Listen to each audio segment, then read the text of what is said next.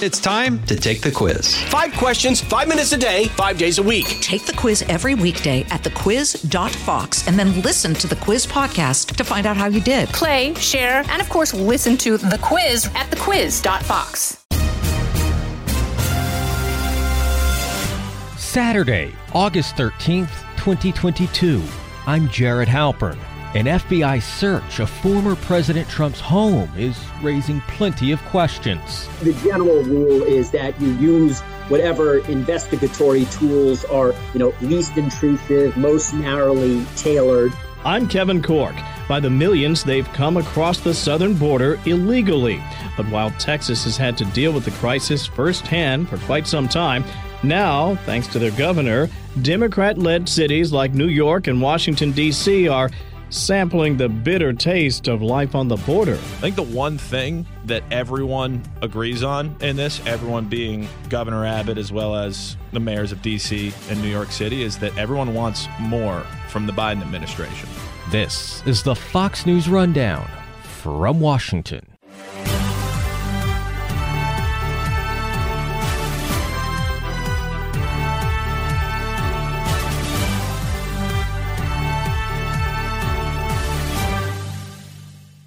Unprecedented. It's a word used a lot in Washington, and not always correctly, but it applies this week to the FBI search of former President Trump's Mar-a-Lago home in Florida. Trump himself first told the world of the search warrant in a statement Monday evening, calling it dark times for our nation. 3 days later, Attorney General Merrick Garland addressed the search and said he personally approved the request to search a former president's home, and given the high-profile circumstances, asked the magistrate judge who authorized the warrant to unseal it. That happened Friday afternoon. The document tells us some, but not all, about what the Justice Department is seeking, namely records, some with top-secret classifications stored at Mar-a-Lago. 3 statutes are listed. One deals with gathering, transmitting, or losing defense information. A second, the concealment, removal, or mutilation of material. And a third, the destruction, alteration, or falsification of records in federal investigations. We do not know from the search warrant or the property receipt of what was seized the nature of the classified material. Reports have varied about the sensitivities.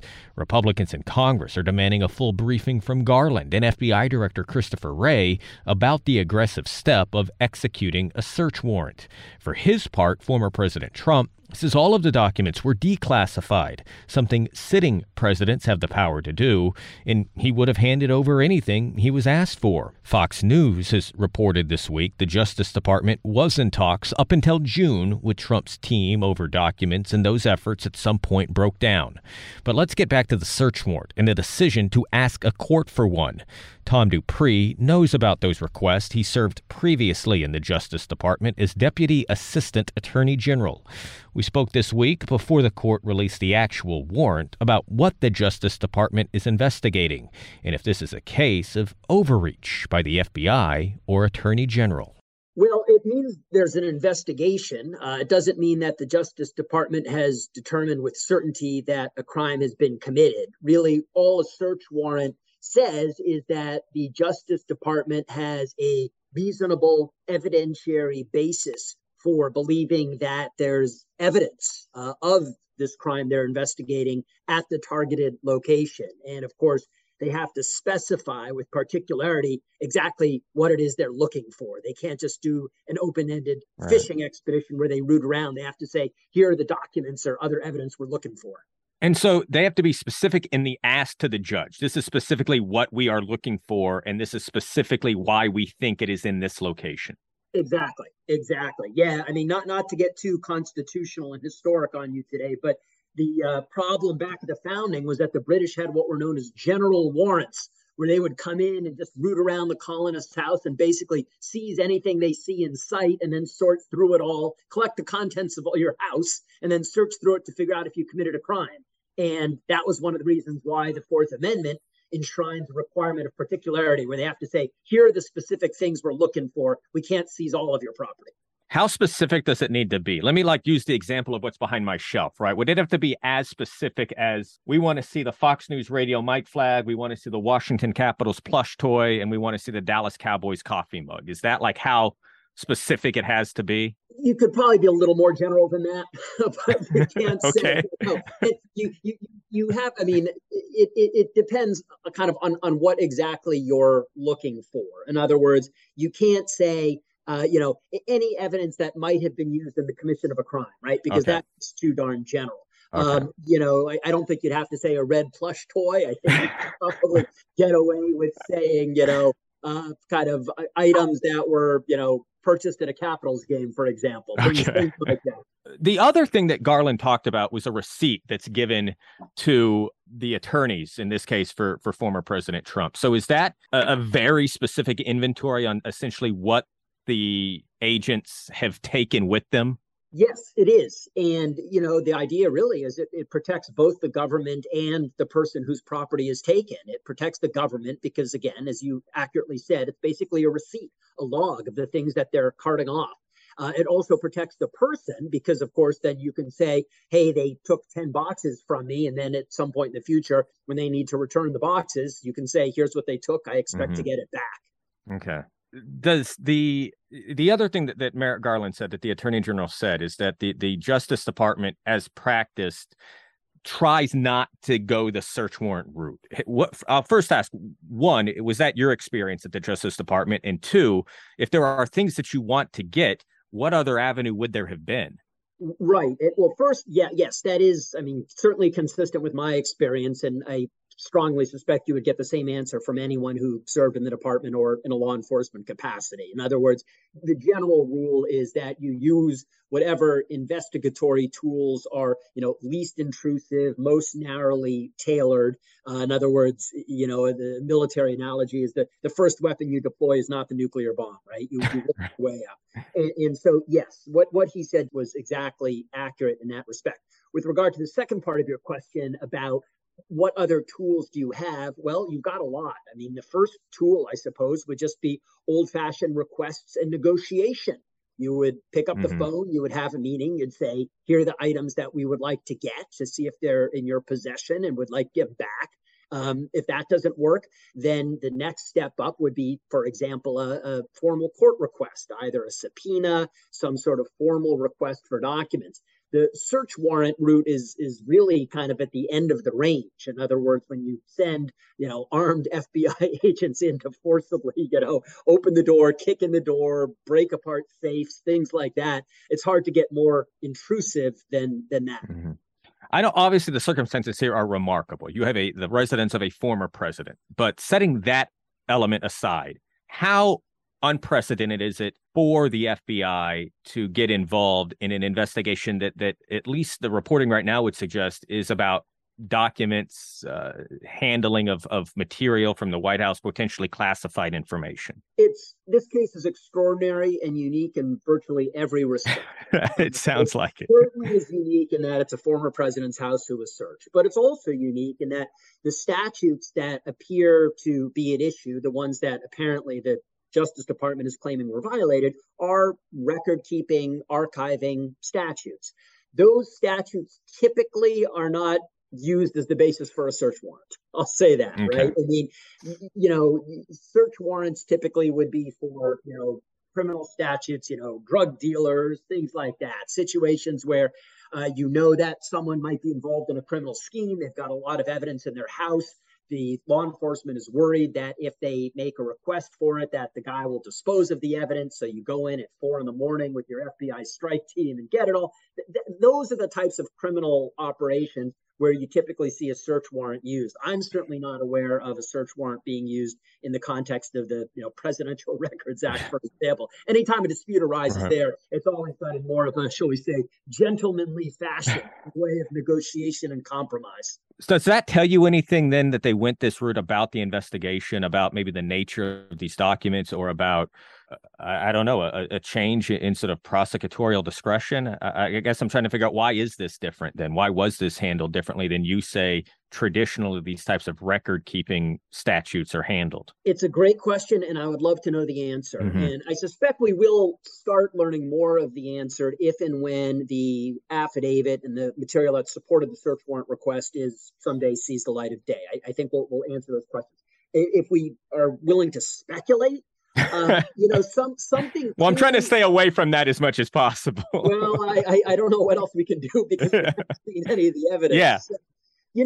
It's clearly something broke down, right? I mean, from what the news reports is that there was a process of negotiation, something a lot more traditional, something a lot more manageable and gentlemanly and respectful, but something changed. And I don't know what it was. It's possible, again, we're speculating, that the government thought perhaps that the records would be destroyed or that the president or members of his staff were about to take some action, either using the documents in an improper way or, as I say, destroying them or putting them beyond the reach of the archivists, that made this emergency action, this extraordinary emergency action necessary. That's a good part. Now, let me ask about the affidavit, the essentially the written request, right, to a judge, I guess a magistrate, about why they want to have a search warrant authorized. Merrick Garland, in his remarks on Thursday, said that the Justice Department has now requested that at least part of that warrant be unsealed. I imagine there'll be some redactions to protect privacy, maybe. What does that tell you? Because my understanding is the Justice Department usually keeps those things under wraps because they don't want it to give a tip-off or in some way undermine an ongoing investigation. This investigation is still going on, is it not? As far as we know, it is. And you're right that typically the Justice Department keeps its cards very close to its vest when it comes to publicly disclosing these sorts of things. What the Attorney General said on Thursday, as I understood him, is that they are willing to unseal the warrant itself, but not, at least not yet, the supporting materials that justify the warrant. Okay. I think let me ask real quick, just I don't want to get too much in the weeds, but what's the difference? Oh, sure. The warrant is a form document. It's literally a form that you populate, and it's at a much higher level. In other words, the warrant will basically give you what the government wants to be searched, the location of the premises, who owns the premises, what they're looking for. It also will say what statutes, what criminal laws it thinks might have been violated. So I think that's a useful piece of information. Sure. We would know what the investigation's about. Exactly. What the government thinks, the crime was. Again, it's not going to be super detailed. It just might say we're investigating violations of Title 18, section this, that, or the other. But it'll give us more information than we have now, and it presumably will confirm that this is a record-based warrant rather than something concerning, I don't know, money laundering or January 6th or something. Right. But it would not include like that inventory that we were talking about. Well, it would include the list of things that they want to look for. Okay. And he may be, I just don't recall if he said that they're going to be releasing the inventory. I almost thought he did say they're going to release the inventory. So that would enable you to compare what they were searching for then along with what they took. Yeah, I mean, it's I guess it's a difficult tightrope, right? Because I know that the Justice Department does try and we don't want to talk about investigations and, we're going to let these things run its course. But to your earlier point, this is an extraordinary set of circumstances. Would it have been more appropriate, in your view, as a former senior Justice Department official, to have made this statement that he made on Thursday, like Monday evening, first thing Tuesday morning? Yes, I would have done it as soon as the former president, confirmed the search. Okay. In other words, so Monday night, you would have said, we're going to explain this. Absolutely. Absolutely. Because I would have given the former president, at least the possibility, if he didn't want to make all of this public, is understandably, people may not want to, right? I mean, if your house were searched or something like that, you wouldn't necessarily think to go announce it on CNN or Fox News or what have you, right? But I would not, no. You might. I mean, look, it's to each their own. But my point is that I think once the president put that out in the public, he clearly was comfortable making it known that this search occurred, and that would have been a much better time for Merrick Garland to come out and say what he said. Pull up a chair and join me, Rachel Campos Duffy. And me, former U.S. Congressman Sean Duffy, as we share our perspective on the discussions happening at kitchen tables across America. Download From the Kitchen Table, The Duffys, at foxnewspodcasts.com or wherever you download podcasts.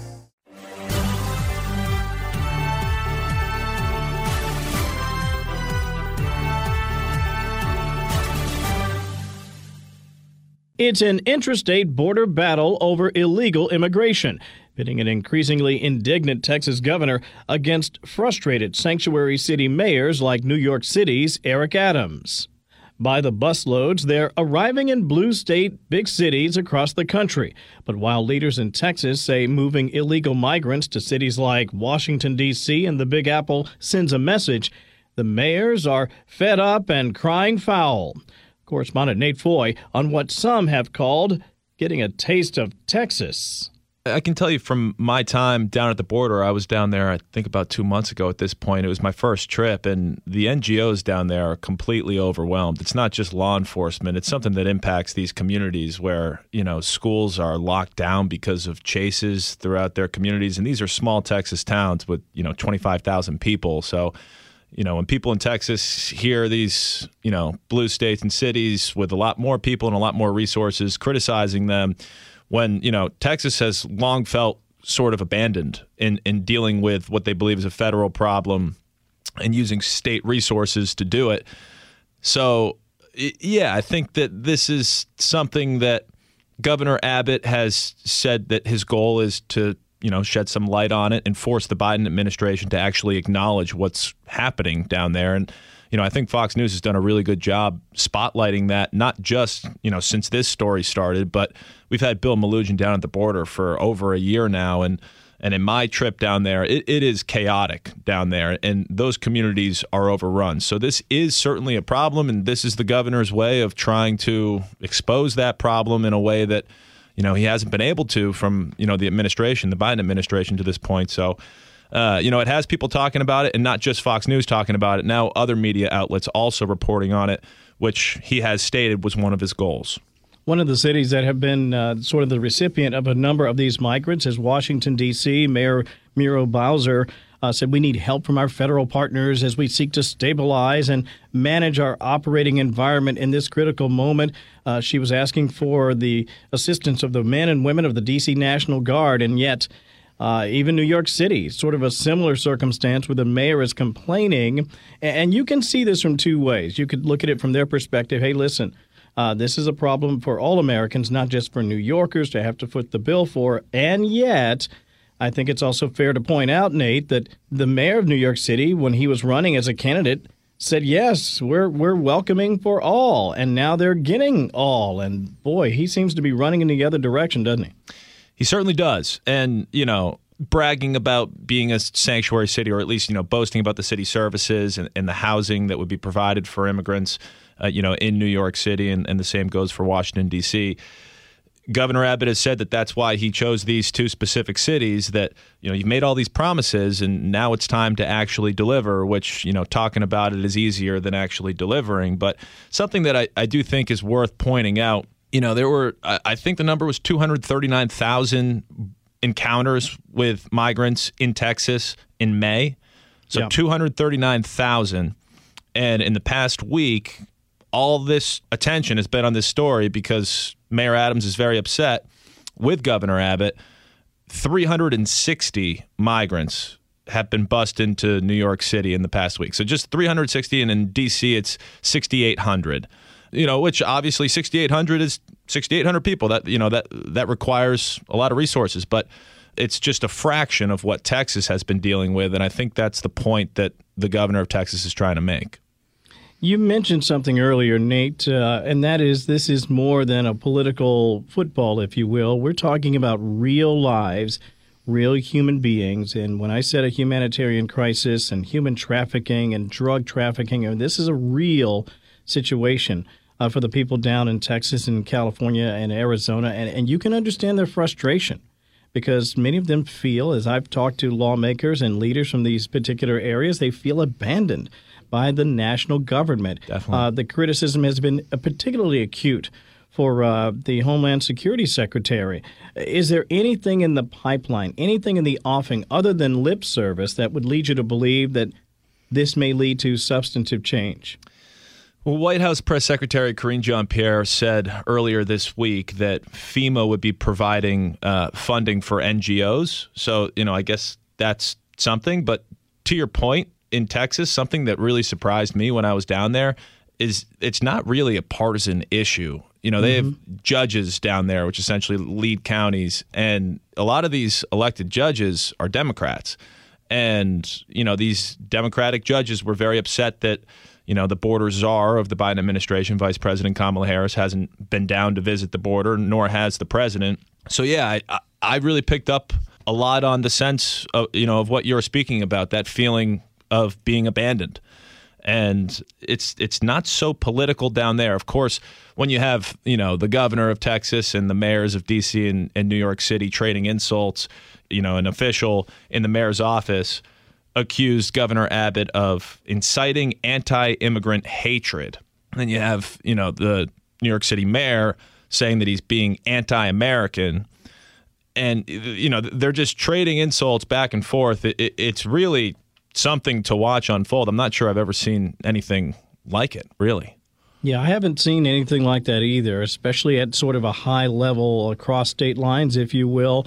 And yet there was also some political implications back in the great state of Texas. Mayra Flores winning her race as a Republican, first generation, not born in this country. And yet she said part of what helped her win victory in her House race was the fact that there is a great deal of frustration by Texans in particular. They feel like, look, we have been taking on tens of thousands, hundreds of thousands. And frankly, if you want to be blunt about it, having been to Texas as often as I have, as have you, we're looking at millions and millions of people over maybe the past 20 years who have come into this country absent the proper channel. And most of them assimilate and do very, very well. But it does not lessen the pressure on these border communities and on these border states, whether it be school pressure, hospital, roads, services for public. I mean, these are things that are real dollars. They're real challenges. And that's why I think Governor Abbott has said plainly, now New York and now D.C., you get a taste of what we deal with on a daily basis. That's what he's been saying, Nate. Yeah. And these big cities obviously have a lot of resources. And from your time down at the border, I think something that I wasn't too thrilled with when I was down there is that a lot of these towns, there's just a couple of restaurant options, and a lot of it's like fast food. These towns, just to kind of paint a picture of what these towns are like, they don't have a lot of resources. I was in Roma, Texas, and I believe it was Roma, where there was only one bus that left the town every day. And when you're in a position when you have all these migrants coming in, again, 239,000 in May, and these small communities are left to deal with it, they're spending so much money trying to deal with that problem. And now you have the mayor of Washington, D.C. saying, we need National Guard support. This is a federal problem. It requires a federal response. And, Governor Abbott is saying exactly that. I think the one thing that everyone agrees on in this, everyone being Governor Abbott as well as the mayors of D.C. and New York City, is that everyone wants more from the Biden administration. They want more in the way of resources, but I think what they'd also like more is more security along the southern border. In particular, when the administration came right in and immediately put a halt to the development of the wall or border security system, as some people have called it, down along the border, and sort of left materials to rust down there in the sun and sort of bake, and people just sort of walk straight in. And when you don't have the rule of law being enforced, as many Texans feel like is what's happening right now, they feel overwhelmed. And the truth is they're looking for solutions. They're looking for answers. This may be an unconventional way to draw attention to the problem, but I think it has been effective. Nate, before we let you go, I always like to have the person that we speak with really sum it up for us, because I think sometimes if you're listening and you're busy, you're just sort of passing by, you may not get the sort of takeaway. What's the number one takeaway from this circumstance? And draw from your experience, if you would, having been down there, having seen this in person. I guess in summary, the people of Texas have felt abandoned for a long time, feeling like they've been left to deal with the border crisis alone. And I can tell you, being down there, it absolutely feels like a crisis. I mean, Bill Malugin is in Eagle Pass, Texas, and he saw 400 migrants cross in about 90 minutes, which, again, is more than all the migrants who have been bused to New York City in the past week. And you've heard all this back and forth attention, complaining, coming out of, this busing story. And, it's only 360 migrants that have been bussed into New York. But, from my time down there, essentially, the Border Patrol is just overwhelmed. They're processing all these migrants who just cross the border, willingly turn themselves in. And then you have, Texas DPS, the National Guard, trying to track these gotaways. And, these people that sometimes are very dangerous who have no intention of turning themselves into law enforcement because they know they'll be sent back. Perhaps they have a criminal record or whatever the case may be. And the resources in Texas just can't handle the volume that they're dealing with. And then what's spilled over after that is the NGOs in Texas are trying to provide what they can for all these migrants and stop the humanitarian crisis, but they also don't have the resources. So now you see the governor of Texas trying to do something about it. And so far, President Biden and Vice President Kamala Harris have not been down to the border. And with that feeling of abandonment, he's trying to really bring as much attention as he possibly can on this crisis. And now it's on some level it is working because other media outlets are reporting on it. You have Mayor Adams and Mayor Bowser very upset. Mayor Bowser renewing her request for National Guard support after the Pentagon denied her initial request last Friday. So we'll see what comes of that. We'll see if the federal government steps in and does more, as everyone involved is asking for. And, that will ultimately decide whether or not this is beneficial for Governor Abbott, although I would argue on some level it's already been marginally beneficial for him. Nate, thank you so much. You got it. Thank you for having me.